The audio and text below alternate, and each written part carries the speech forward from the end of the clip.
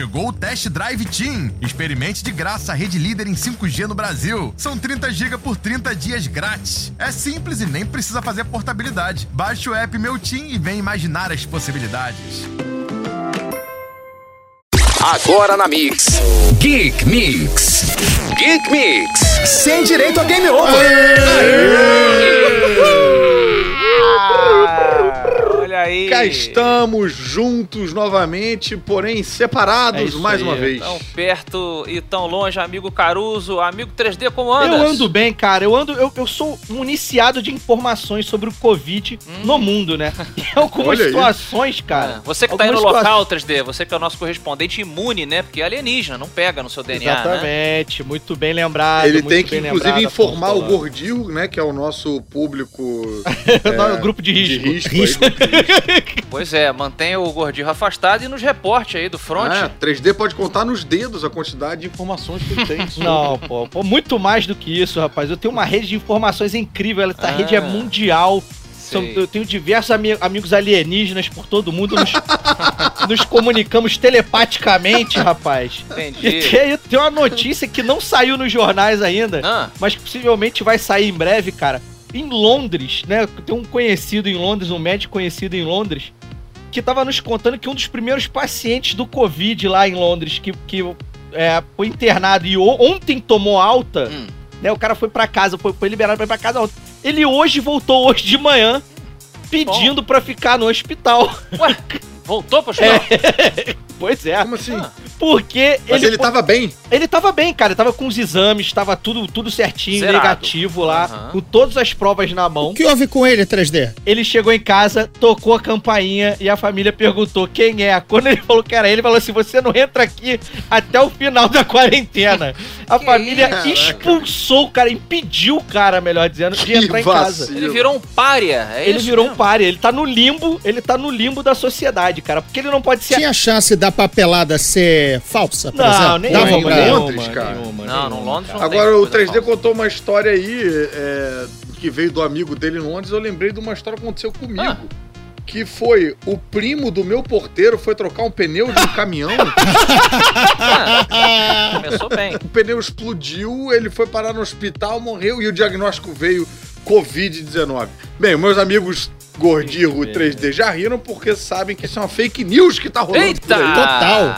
E eu, inclusive, peguei uma tirinha, só pra linkar com o tema do nosso programa, uma tirinha do Caio Oliveira, que é um cara muito engraçado, ele faz umas tiras muito rápidas, e ele fez um cara trocando o pneu explode na cara dele e ele vira o primo do porteiro man, com poderes de pneu. Eu só tenho inveja do 3D por ter um amigo aí que praticamente infectado com corona. Eu queria ter a oportunidade de falar que eu tenho um brasileiro infectado em Londres. Sequência do lobisomem americano em Londres, exatamente. Brasileiro infectado em Londres. O corona americano em Londres. Meus amigos, estamos todos de quarentena ainda, com as mãos mais limpas que a consciência da minha... Cara, eu tenho mais álcool na minha mão do que no meu fígado. Não, eu perdi minhas impressões digitais, cara. Eu já posso cometer crimes. Somos não... todos Jason Bournes, né? Podemos agir... Cara, meus dedos estão constantemente enrugados. Totalmente enrugados. O mais enrugado do Gordinho, claro, nosso grupo de risco.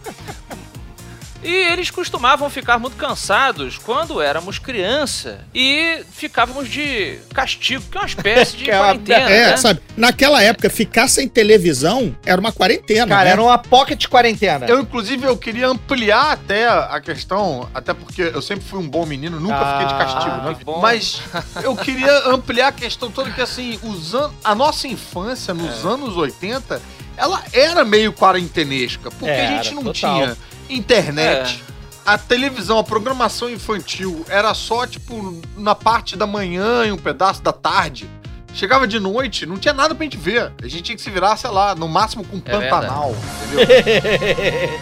Os videogames não tinham save game, então eles também não eram essa fonte que dava pra gente jogar 12 horas. Quer dizer, a gente jogava porque a gente forçava uma barra. Mas assim... mas era a mesma fase do Enduro sempre, né? Não dava... Não, e você morreu, você tem que voltar do início, e aí nem sempre você tem aquela vontade, né? Tipo, aquele fôlego. Era frustrante. Hoje o pessoal fala muito daquela... Já tem até uma sigla, né? Que é o FOMO, que é o Fear of Missing Out. Que é você... Medo de ficar de fora, tipo isso? Exato, porque a gente tem tanto filme, tanta série, tanto jogo de videogame, jogo de tabuleiro, quadrinho, internet, opção, que você, né, meu Deus, eu estou perdendo alguma coisa. Nessa época, às vezes se esgotavam as opções. É mesmo, cara. Você se via cara, por que eu tenho um monte de gibi decorado na minha cabeça? Porque era o único que eu tinha que ler pra ler, né? Eu ia falar justamente isso. Porque, diferente de hoje em dia, que a gente tem acesso a milhões de publicações, não só de livros, mas quadrinhos aos quilos, né? Às toneladas, né? Nos anos 80, era muito difícil, porque ou você importava pra ler em inglês, né? Arrumava um lugar pra ler em inglês, ou então o acesso era muito restrito, né? Era muito pouca coisa que chegava rápido. Abril, se eu me lembro, só lançava mais 6 revistas de super-heróis, né? Heróis da TV, Super Aventuras Marvel. Sim, leu isso... Só mês que vem, cara. Eram 6 gibizinhos, entendeu? E às vezes, ou seja, você relia. Às vezes a gente era obrigado a criar a nossa própria diversão, criar o nosso próprio entretenimento. E foi assim que o Gordinho criou boa parte das pinturas rupestres. Senhores, hoje estamos lembrando da quarentena natural, que nos anos 80 e 90, nós criancinhas, quer dizer, Gordinho já era um senhor. Eu já tinha emprego nos anos 90, por favor. E aí a gente tinha que, quando acabava os quadrinhos, acabava os brinquedos, os comandos em ação, o Lego, o videogame, já tava lá. O que eu vou fazer agora? Você tá tentando lembrar. Lembrar como a gente passava o tempo, né? Eu gostava muito de desenhar. Cara, eu fazia crossovers entre universos, porque já tinha esgotado as possibilidades de histórias com o He-Man e também já tinha esgotado as histórias dos bonequinhos de Star Wars e de comandos em ação. Então, e se todos se enfrentassem? Por um instante eu achei que você ia falar crossdress. Não, maravilhoso. Aí era um programa, hein? Aí eu digo que era nos anos 90. Aí era no caso... O Gordinho falou aí dos enredos, de brincar dos bonequinhos e tal. Eu me lembro, eu não sei se vocês faziam isso, ou se só eu que era, sei lá, solitário e filho único aí entre os meus colegas, que eu via He-Man e ficava com os bonequinhos do He-Man repetindo as falas dos personagens na televisão. Total. E aí quando aparecia um personagem que eu não tinha, eu falava, isso não, mas sabe o que eu fazia? Eu pegava outros bonecos de outras coisas, tipo fazia o crossdresser, não, o crossover. Eu usava personagens de bonecos de outros, sei lá, o Falcon, que era mais ou menos... A Mariana, minha esposa, falou quando ela era criança, ela fazia isso também, chegando ao cúmulo de botar a Barbie pra casar com o Garfield, ou seja, praticava zoofilia. Não, ela já tava adiantando o elenco de Cats. Olha aí como ela era premonitória.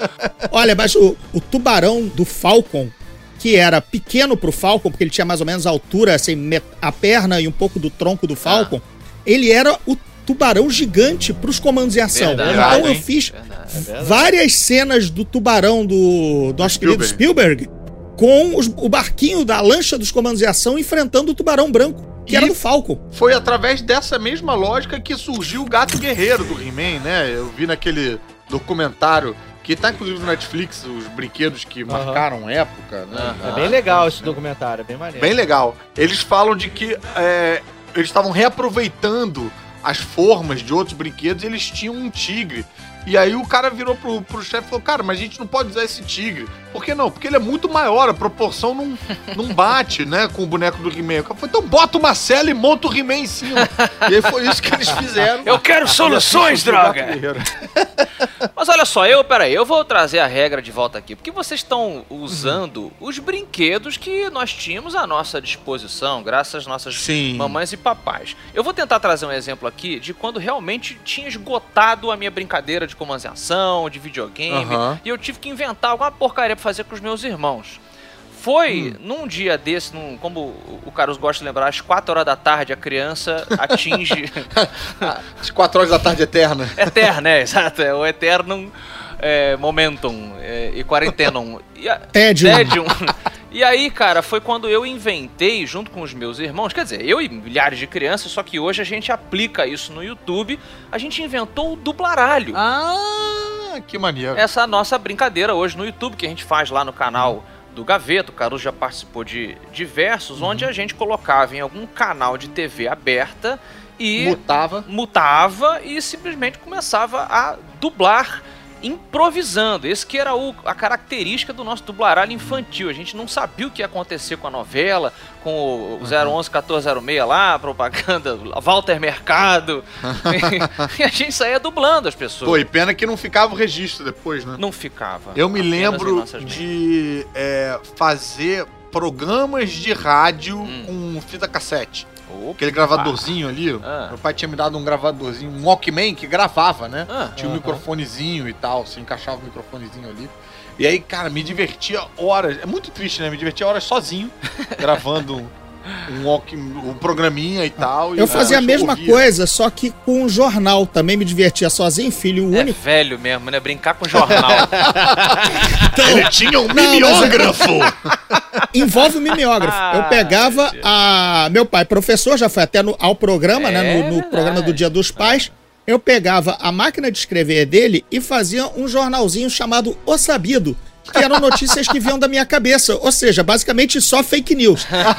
Cara, o Gordinho inventou a fake news, cara. Enquanto o Solano inventou o dublaralho, o Gordinho inventou a fake news. Olha aí. Exatamente. E eu usava o mimeógrafo do meu pai, porque ele também é diretor de escola, professor, tinha mimeógrafo em casa, com aquele cheiro maravilhoso. E eu fazia várias edições do Sabido e vendia pra minha família. Vendia?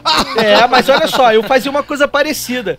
Eu fazia mixtapes e desenhos e vendia pra minha família, pra minha babá na época. Vendia na escola. Eu vendia por centavos de cruzeiro, né? Sei lá qual era a moeda na época. O meu era contos de réis na época. Eu lembrei que eu também gostava de fazer... Eu tive uma época que eu gostava de fazer labirinto. Eu também! Ficava preenchendo uma folha inteira de labirinto. Eu fazia isso, eu virei especialista em labirinto.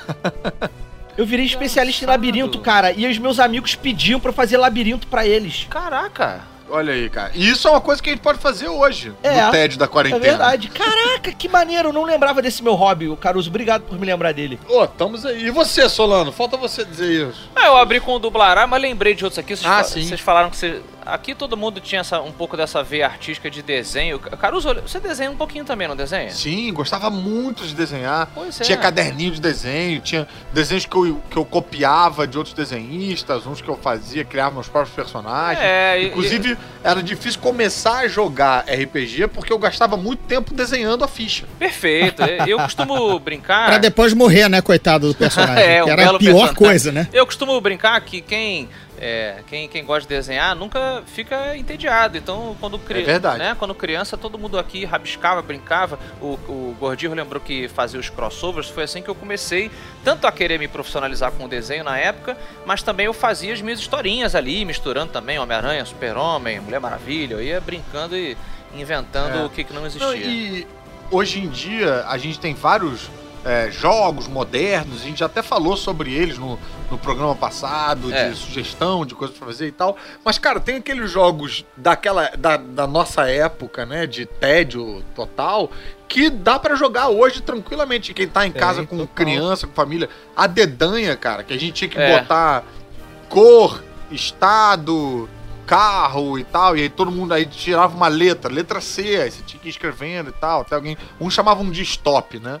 Stop ou a dedanha, cara, dependendo do estado. Isso eu tenho vontade de jogar até hoje, viu? É maneiraço, cara, ele meio que une, né? Você tá fazendo alguma viagem, assim, de ônibus com a galera, de carro, você não quer que cada um fique no seu celular, tem gente que fica enjoado. Esse tipo de preenchedor de tédio, tipo a dedanha, ele é ótimo até pra você quebrar o gelo com a galera que você tá viajando, você não conhece tão bem. E você só precisa de papel e caneta. Isso. Exatamente. Olha, eu montei uma agência de detetives quando eu era criança. Eu tinha parâmetro, cara, outro parâmetro. Investigando fraude de plano de saúde. Não, quem sumiu com meu sorvete na geladeira, por exemplo. Mas eu tinha... Era uma infância nos anos 70, você foi né? o primeiro detetive do Prédio Azul. Foi, basicamente. Era uma infância nos anos 70, onde você estava nascido. Então, coisas que podiam ter naquela época como brinquedos. Revolvinho 38 de espoleta e aquele cigarrinho fake que tinha uma chaminha falsa na ponta, né? Que era exatamente... Armas e cigarros, o que não dá pra uma criança, né? Então, eu tinha esse revolvinho, eu tinha o cigarrinho que andava no canto da minha boca, uma lupa e a capanga do meu avô. Sabe aquela pochete de sovaco que velho usa? Que chamava-se capanga. Então eu usava isso e eu circulava pela casa fazendo perguntas, coisas que eu via nos filmes ou seriados de TV meio perdido, assim, sem entender, né? Muito lúdico, 7 anos, 8 anos. Agora, né? olha que interessante, né, cara? Não sei quantas décadas depois, hoje o gordinho circula o mundo fazendo perguntas. Olha aí! Olha como... Já estava desenhado o triste destino da pobreza do jornalismo.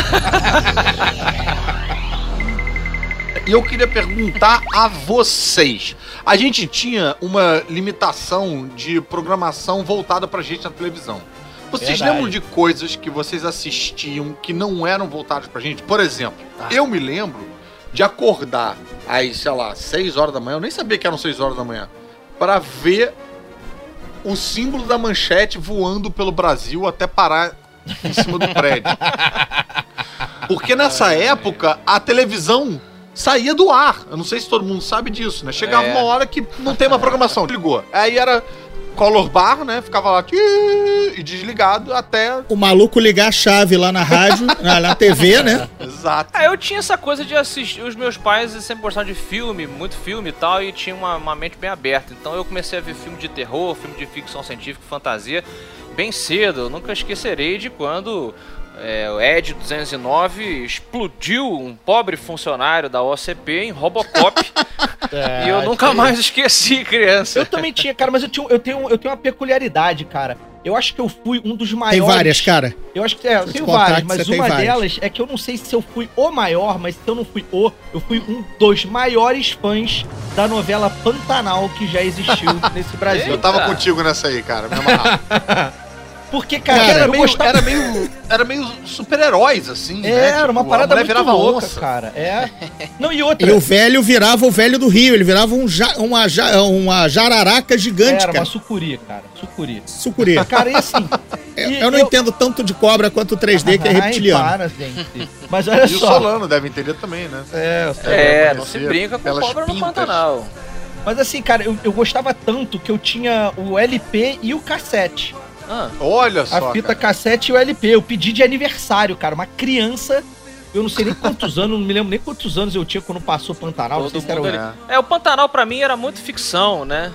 Pra mim eu que tive... Você queria ver Pantanal, você abria a janela. Abria a janela, era mordido por 1 milhão de mosquitos, pegava alguma doença ali. Mas é engraçado, eu nunca fui de novela. A única novela que eu curtia, criança, era Vamp. Sim. Eu consegui com um ouvinte nosso.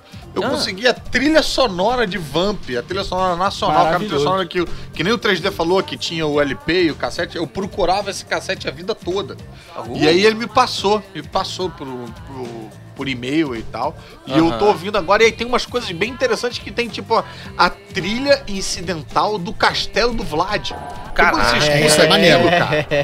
Você volta no tempo total, assim. Tipo, e eu achava muito maneiro, Vamp. Mas ainda assim, estamos falando de um produto que nos era ofertado na televisão. Eu quero saber o que vocês inventavam pra preencher. Eu, por exemplo, acordava cedo também e via o programa de ciências, o tal que era Estádio da TV, ou não, o Estádio era de esporte, era um outro que passava sobre robótica e sobre, sabe, computação, passava Cosmos também na Bandeirantes de manhã, tipo, dubladão, né, calcega, com aquele penteado bizarro dos anos 70, né. Fumadão, né, fumadaço, vendo estrelas, mas, cara, assim, se eu hoje já não entendo Cosmos, imagina com 7, 8 anos, mas parecia muita ficção científica, né, assim, porque era muito gráfico também, tosco na época, mas era o que dava pra você conhecer, além das aulas que você até teria. Era apaixonante, assim. Olha, mas aí você tá vendo televisão.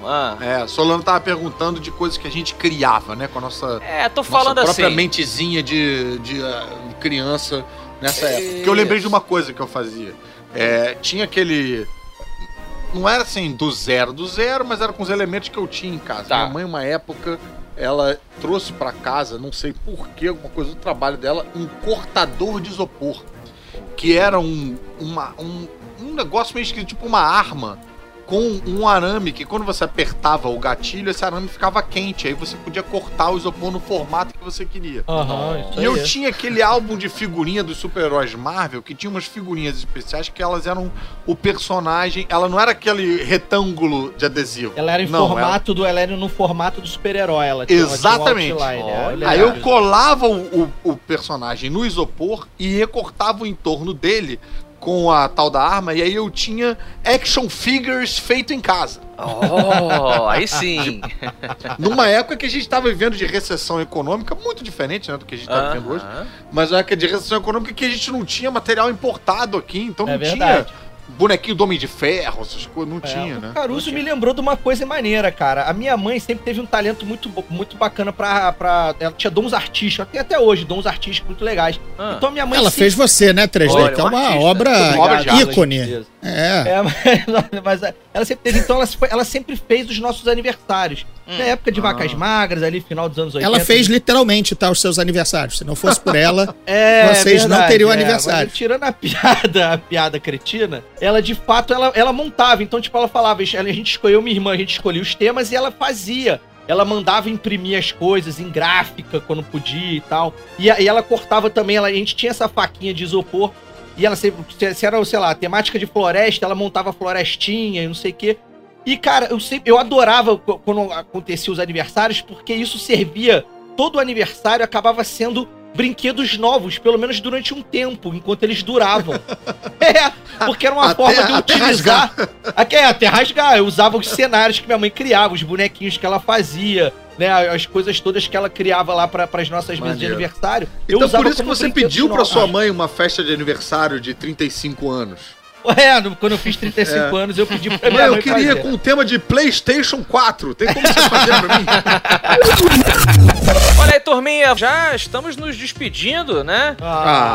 Passa muito rápido. Voltaremos ao tédio da quarentena aqui junto com vocês, mas agora separados. Não, nada de tédio não, André Gordinho, porque afinal de contas, tem uma cacetada de conteúdo do GeekMix aí pra galera rever ou ver quem ainda não viu, pô.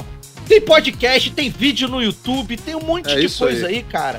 Pô, no podcast, inclusive, esse programa aqui, se você tá ouvindo agora e não pegou o início, ele vai virar um podcast, você vai poder ouvir ele na íntegra. Guardar, botar no seu bolso, levar pra onde você quiser. Não vai levar pra lugar nenhum, não. Porque não pode circular fora de casa. Tem que pelo menos levar, sei lá, do banheiro até a cozinha, tá? Justíssimo. Basta procurar GeekMix Podcast em qualquer agregador de podcast que você curta. E basta nos procurar nas redes sociais aqui. Caruzão, você tá no? @supercaruso e no site www.cavernadocaruso.com.br. Meu queridíssimo Gordirro. Eu estou no Instagram e no Twitter como @Gordirro e também fazendo lives quase diárias, jogando videogame pra vocês, entretendo e batendo um papo com a galera na twitch.tv/Gordirro. E 3D? Eu estou nas redes sociais, todas as redes sociais que existem no mundo eu estou presente, como Afonso número 3 e a letra D, Afonso 3D. E eu estou com uma novidade muito legal agora durante a quarentena. Eu estou fazendo lives do jogo Black Stories, que é onde você pode adivinhar o que aconteceu, seja no assassinato, bem seja pensado. Eu fiz uma, foi muito... Cara, eu fiz uma que ficou incrível. O pessoal pediu, hoje à noite eu vou fazer outra. Hoje à noite, terça-feira, vou fazer outra. Pra entreter a galera junto comigo. E a galera fica tentando adivinhar qual é o resultado do caso, é isso? É, isso aí, cara, muito maneiro. Bacana, cara, muito legal mesmo, cara. E você, Solano, onde o pessoal te encontra? Olha lá, no @Afonso Solano, Afonso com 2 Fs de faca, também no Matando Robôs Gigantes, nos podcasts, no YouTube e no Espadachim de Carvão, onde você viaja para Kurgala até que o meu terceiro livro saia. Ei, que beleza. Então é isso, galera. A gente se vê na próxima terça-feira no melhor mix do Brasil. Isso aí. E separados no melhor mix também, por enquanto. É isso aí. GeekMix. De volta à terça, às 10 da noite. Aqui na Mix.